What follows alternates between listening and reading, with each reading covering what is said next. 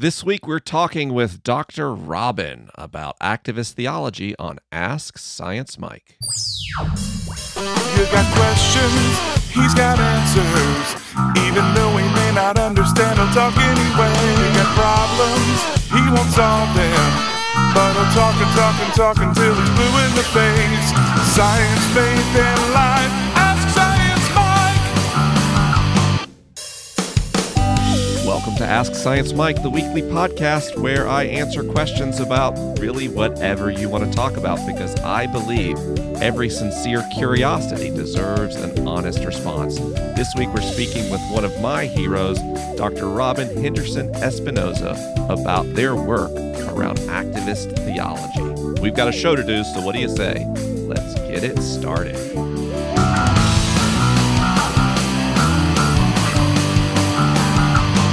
Now, based on the feedback I'm seeing online, some of you are going to be really excited that we have a third interview in a row on Ask Science Mike, and some of you are mortified going, where are my science questions? But there's a reason for all of this. The people I've had on Ask Science Mike the last 2 weeks, Stephanie Tate and Anna Jane Joyner, they both had really time-sensitive things they wanted to talk about on the program. And that's also true of this week's guest, Dr. Robyn Henderson Espinoza, who is a trans queer activist, Latinx scholar, and public theologian whose new book, Activist Theology, comes out October 1st, and they're having a launch party September 29th in Nashville. I know I've got a lot of Nashville friends listening, and that's why I wanted to get you aware that this event was happening the same week this podcast comes out. So we'll get back to a more traditional Ask Science Mike format next week. But for this week, I want you to listen to this conversation. Now, there's a lot of people who listen to Ask Science Mike. Some of you identify as Christians. Some of you are spiritual, not religious. Some of you are atheists. Some of you don't even care at all. Some of you are Mormons. Some of you, there's so many different religious identities. There's so many different political affiliations. And when you hear trans queer activist, Latinx scholar, and public theologians, some of you are going to get really excited, and some of you are going to get really afraid. But I want everyone to listen, because just like our conversation with Stephanie Tate that was faith-centered, I think this conversation, and in fact, this book, will be not only enlightening and informing, but restorative to every listener of this program. Wherever you think this conversation is going, you don't know until you listen. So without further ado, let's start our conversation with Dr. Robyn Henderson Espinoza. I am just so excited to be talking with Dr. Robyn this morning, who probably has no idea what impact their work has had on me. Oh, Lord. I have followed you for years now, in my constant search to be a better contributor to society and a better Christian. And that's weird for me to say because, about half of the audience for this podcast doesn't identify as Christian, and probably a quarter of them literally have no interest whatsoever in things in and around Christianity. But Christianity is very important to me. And your work as a public theologian has been incredibly influential in how I view the world, and how I view right action, and how I contextualize the changes that are good and necessary that society is going through. I wonder if we could start with something relatively easy. Sure. Could you help a very mixed audience in terms of religious identity understand what a public theologian is? Oh, Lord, I'll try. I mean, first, let me say that I am also skeptical of calling myself a Christian, because I think in these days right now, Christianity equals white supremacy. And I have been very explicit about that over the past several years. But like you said, Christianity is very important to me. And I've been socialized as a Christian. I have 3 degrees in Christian theology. I've trained as a Christian social thinker. And I do this thing called public theology, which is apparently a thing that people do now. I sort of stumbled in on it after I started my doctoral program. And really, public theology is thinking in the public square. And I do it from a theological and ethical lens of I believe that everything is theological, that the ways that we think about values and norms are driven by a sense of theological understanding or a spiritual meaning. And so I just tend to think in the public square, and I do lots of theologizing and philosophizing on Twitter and Facebook. That's what I think public theology is.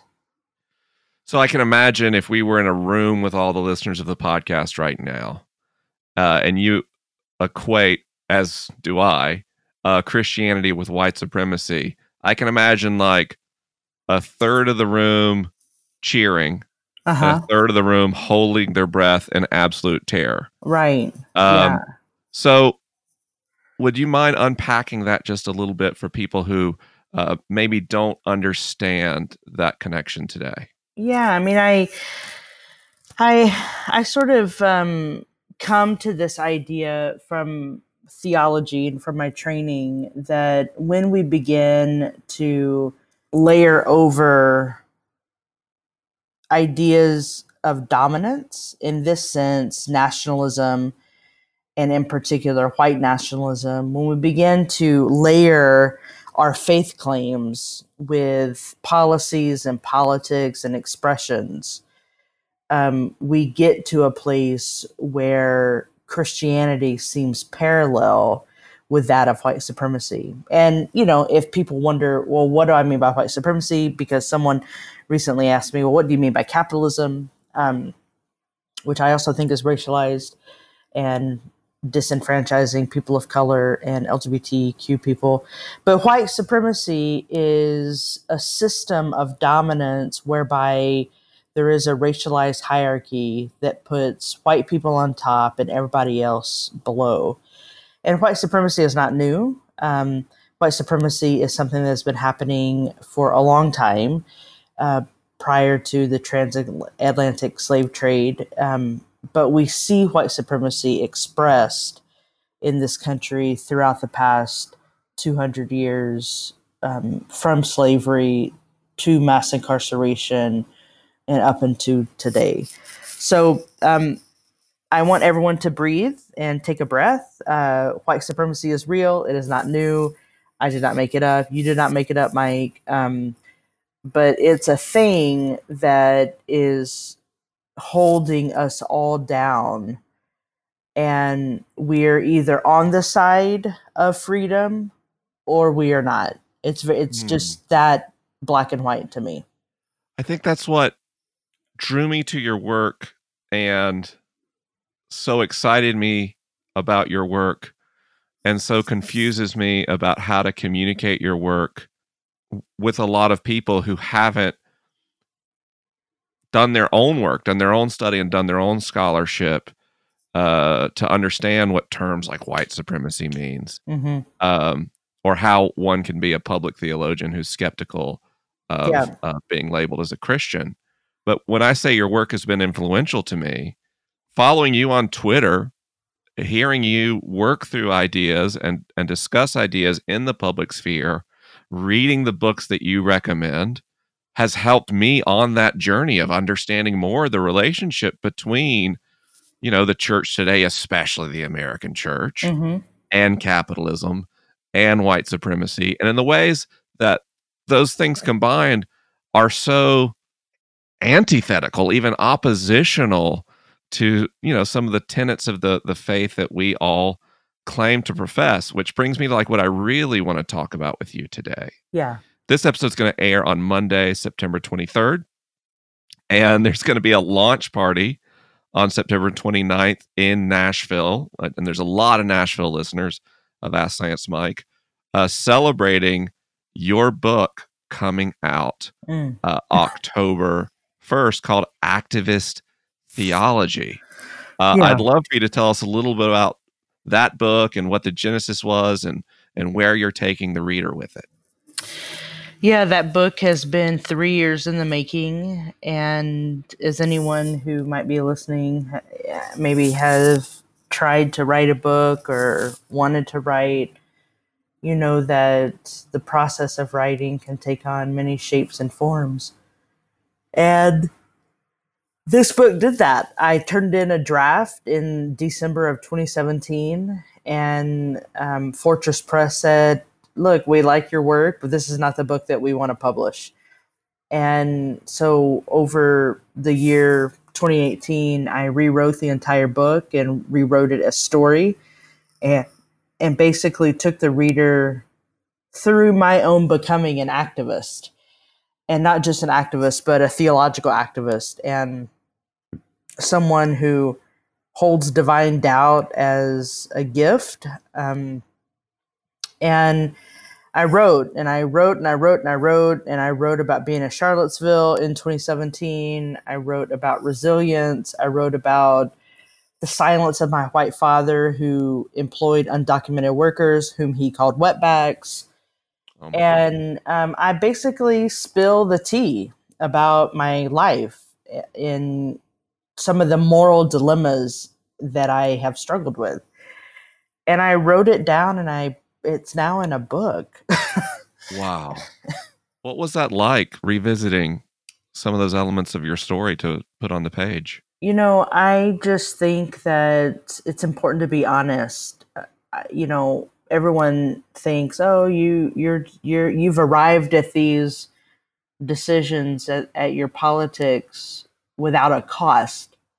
And it's really important to recall that there has been a great cost to me arriving at my politics. The cost of being estranged from my father, who died over 10 years ago, and no one called me. I found his obituary online, and I write about that. And I write about that's the ultimate silence, and I can never repair that relationship, and I can never go back and try to help him along. So I write about the cost of what it means to live your theology and ethics out loud. I tend to call myself a radical political theologian, and there's a cost to that. And people don't realize that when you are charting your own becoming, that things fall away. And for me, so much of the things that have fallen away have been my blood family. And when you then sort of piece together your life and your family, you realize that it's the people that you choose to do life with are the people who are going to be there for you. And that also comes at a cost, right? It was a great opportunity for me to really be honest with myself and with the potential readers. And there was a lot of grief that I went through when I wrote the book, and just realizing like, oh yeah, that was a thing, and that was hard. But I think the book, it takes the reader on a journey of becoming. And it's really a book for anyone asking the questions. And I tend to think about myself as someone who lives the questions. And if you're asking the questions, maybe you will be transformed to live the questions, and maybe this is a book for you. I don't know. I am speechless. I'm actually speechless. That if people who listen know, that's not a common state for me. When I read about the book, and I've already ordered my copy, and anyone else who wants to order theirs, if you go to the show notes on AskScienceMike.com, there'll be a link to the book where you can just go ahead and buy it right now. Even while you're listening, you can go right now in your podcast player, tap the show notes, and buy this essential book. But based on the description of the book, I didn't realize that your story and narrative were part of the book. And I'm so pumped that's the case. Yeah. Because for people who are, so many listeners to this program are former evangelicals and former theological conservatives and former political conservatives who have this new, dawning, and growing awareness of some of the more insidious structures of our world that are held up by their previous identity. Mm-hmm. And they're so hungry to figure out what to do next. And when we offer resources and when we communicate readings and we communicate, great works of theology and scholarship, it's often such a big lift at first because you're learning all these new terms and trying to navigate these new things. But seeing that play out in a first person narrative with your life experience, that's so powerful. Like, I was already excited to read the book. Yeah. Now, the second it comes out, I'm clearing my calendar and reading it in one sitting. Yeah. That is such a needed thing in our world. That's not a question. That's just me saying how excited I am. Well, and let me say this, and this may feel like a contradiction, or it may stump some people, and they may say, "No, I'm not interested in Dr. Robyn." But like, the book is very evangelical in the sense that I am making an argument, and I believe what I am saying is the truest truth.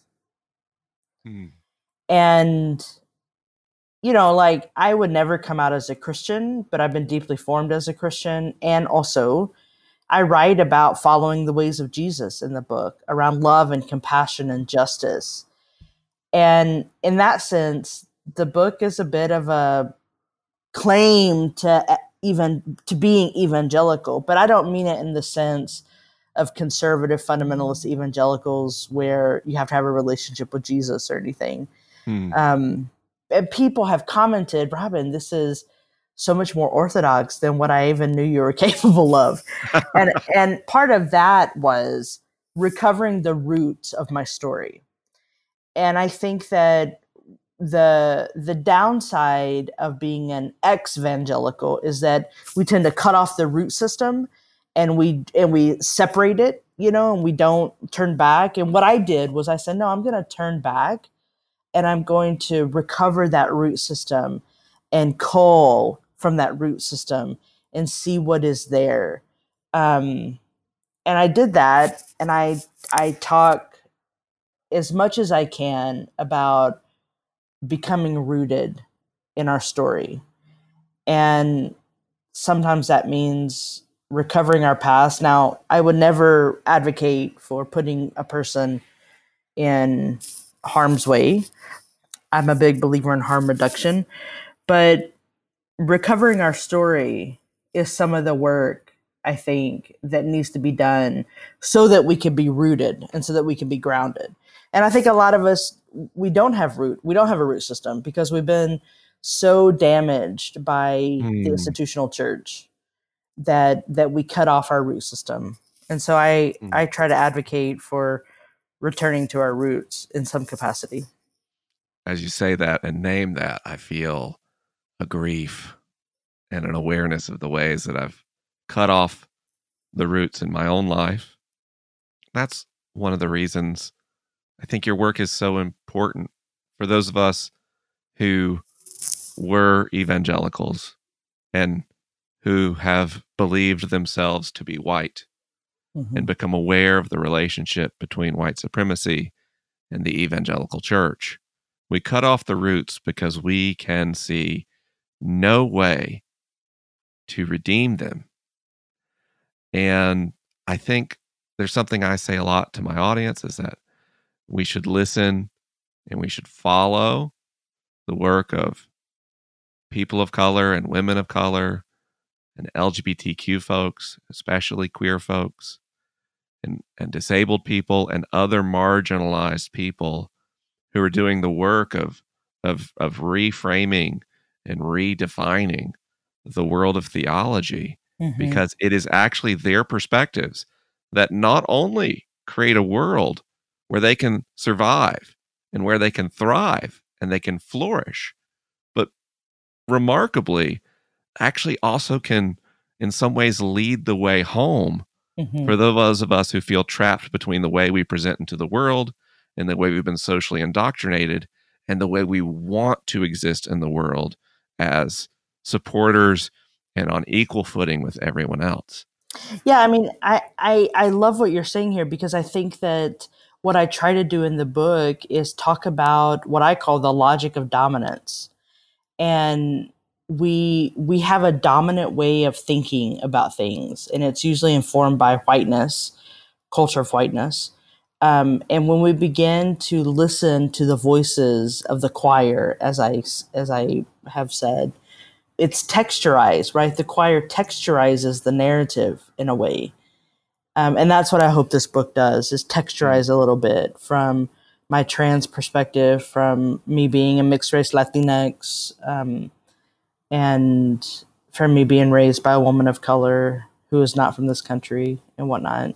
I hope that it texturizes a little bit to move us out of the logic of dominance and into a vision for collective liberation. What role has queer theology played, both for you and in the book, in subverting that dominance? Well, queer theology and queer theory is highly contested terms in the academy, and I try very hard never to define activist theology Mm. in the book. I gesture toward it, and I write about it, but I never normatively define it. And I think that is an influence of queer theory and queer theology, in the sense that I'm not trying to own activist theology. I'm just trying to start a conversation. I'm just trying to contribute to the discourse, because I think we can look at other places where activist theology has been written, or it's bubbling up, but we don't name it as such. And I think the same is true for queer theology and queer theory, that there's a way to destabilize the narrative by inserting the I. There's a way to destabilize the hegemony of the academy by inserting the I. And that's an influence of queer theory and queer theology. So it's there, but I just gesture to it. I don't really name it. What about the role that class plays in these systems and in your life? Yeah, I mean, I talk very frankly about, and I'll just say it here because you're going to read it in the book anyways. But I talk about when I took my first faculty post in Berkeley, California. I thought it was going to be an avant-garde place where I'd be sitting in cafes, listening to independent music or poetry and talking theory. But my reality of living in California was I was on food stamps and on public health, Mm. and I just was very honest about what that experience was and what it meant for me to try to survive in a system where class ascendancy didn't work in my favor. Mm. So I write very honestly about capitalism and my own struggles around class, and that it's it's hard to live. We live in a world where it is hard to live. That's one thing I think that people so often miss. Yeah. If you're middle class, then there are a lot of times where you're trying to figure out how to get all your bills paid, and it feels like struggle, and it is struggle. Yeah. I don't want to minimize those struggles. Yeah. Um, but the level of anxiety there is usually about how will my credit report look, Right. not about will I have food, shelter, safety. Right. And that the middle class experience is not actually the normative experience, even Mm-hmm. in the United States. And we so often forget that. We tend to, in the middle class, think there's like the middle class, and then literal homelessness, Mm-hmm. and that there's no space in between. And when you look at the demography uh, around income in this country and around household wealth, somehow the middle class is asleep to the economic reality of what it's like to live in America. Yeah. And when we forget that, it makes it impossible to have a genuine justice orientation in our life and in our faith. Right. Gosh, what a remarkable insight you've shared with us. Thank you. Well, I mean, and let me just piggyback onto that. I talk about our greatest social violence is poverty. and that we don't really know how to talk about poverty. And poverty comes in lots of different ways. I talk about being saddled with student loan debt. And, I don't know if I'll ever be able to even attempt to pay. Every time I apply for income-based repayment, it says you don't owe anything because I don't make enough to start paying on my student loans. And we don't talk about that is about poverty. We have created hell on earth, and one of the expressions is poverty, and it is a social violence. Wow. I mean, it's sobering, Yeah, that's something that's happening with me anymore is there's a time in my life where a statement like that would have rolled past and I would have felt awkward and I would have tried to jump forward and make good radio. And now I just have to sit and grieve for a moment. Yeah. I mean, this is where I'm like, it takes a village. We have got to start doing work together to start flipping the script on reality so that people can live, so that people have a chance, so that people can flourish. I mean, I'm deeply invested in human flourishing, but we don't have the conditions at our disposal for human flourishing. What we have at our disposal is violence that comes in the form of poverty, of militarism, of war, of white nationalism, and, transphobia, etc. Those things are creating conditions for death, not for flourishing. And we need to get our hands dirty. Is there anything else you'd like to share with the listeners today? I mean, I'd love to hear what folks think about the book. I know that some folks won't like it, and that's okay. But I'm genuinely interested in what people think about the book. What do you feel? What is conjured up when you read it? There's a lot of my story in it, and there's a lot of reflection in it. And I'm really curious, can we actually chart a conversation together through being in dialogue with one another? Can we actually bridge our deepest differences so that we can create a better life, not just for me and you, but for everyone? I'm really curious about that. Dr. Robyn's new book, Activist Theology, is available October 1st, basically everywhere books are sold. If you're looking for the next step in redefining and reclaiming your roots of faith, if you're trying to figure out how to come to terms with the intersection of faith and white supremacy and capitalism and what you can do and how to be involved in creating solutions and creating human flourishing, I can't recommend enough that you pick up this book. I'd also recommend that you go to irobyn.com. That's IROBYN.com, and see all the opportunities you have to follow Dr. Robyn on social media, especially those of you in Nashville who can experience their work in person at the launch party for Activist Theology on September 29th. Dr. Robyn, thank you for taking the time this morning. It has been an honor to speak with you. Thanks so much, Science Mike. Oh, there's a lot going on with Ask Science Mike. I'm so excited.